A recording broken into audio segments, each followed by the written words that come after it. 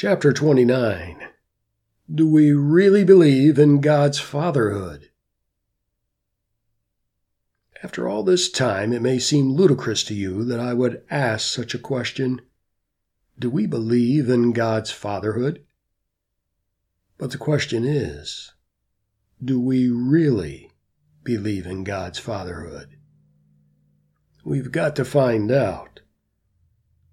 To grasp God's fatherhood in a dynamic way that will change a former acquaintance with Him into a knowing of intimacy, we first have to discover whether we really believe what we say about Him.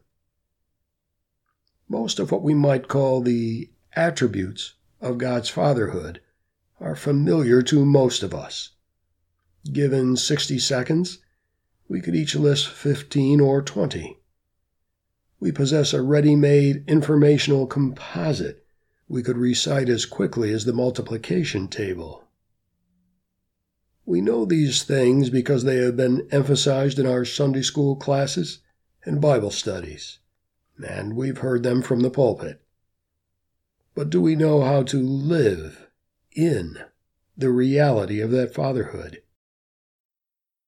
It is infinitely better to apprehend one truth of God's being, a full truth, a live truth, and apprehend it to its core, and then live in the reality of that discovery, than to know 10,000 facts about God and not live in them. In the spiritual realm, gathering intellectual information is a pointless exercise. If this inner journey means anything for you, I pray it means you have been helped to live in what you know, whether that be one truth or the entire scope of fatherhood. It is a process of discovery no one can carry out for you. It is personal and internal. Even Jesus had to go through it. What was he doing in the temple at age 12?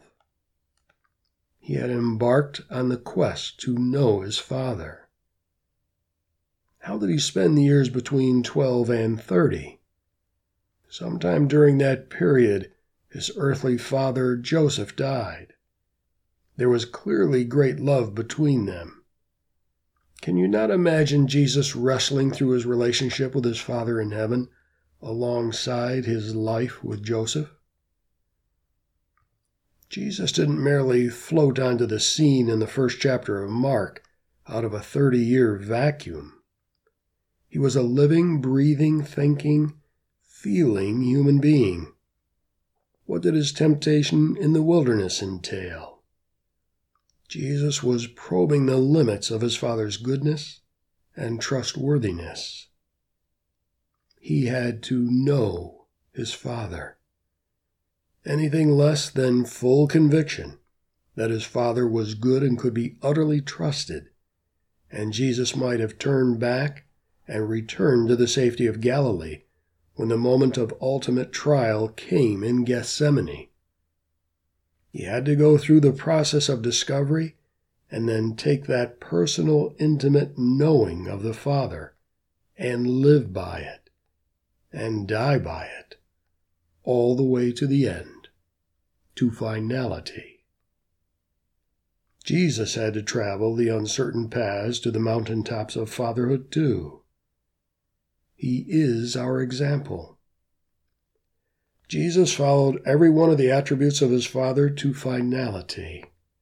At age 12, in his youth, after Joseph died, as he worked in the carpenter's shop providing for his family, in the desert battling Satan, in the garden, on the cross, in the tomb, in the very depths of hell itself, and on the first Easter morning. He knew his Father.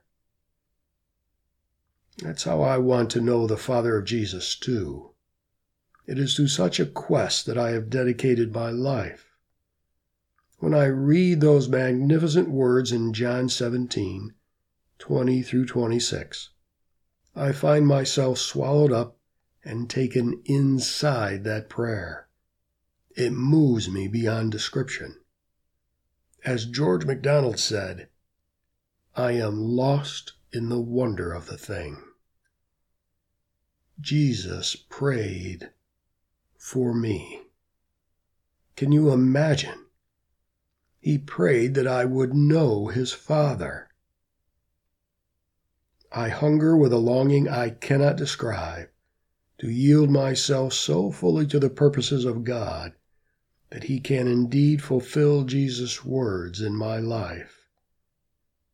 Oh, to be part of the answer to that mighty pouring out of love from the Son to the Father.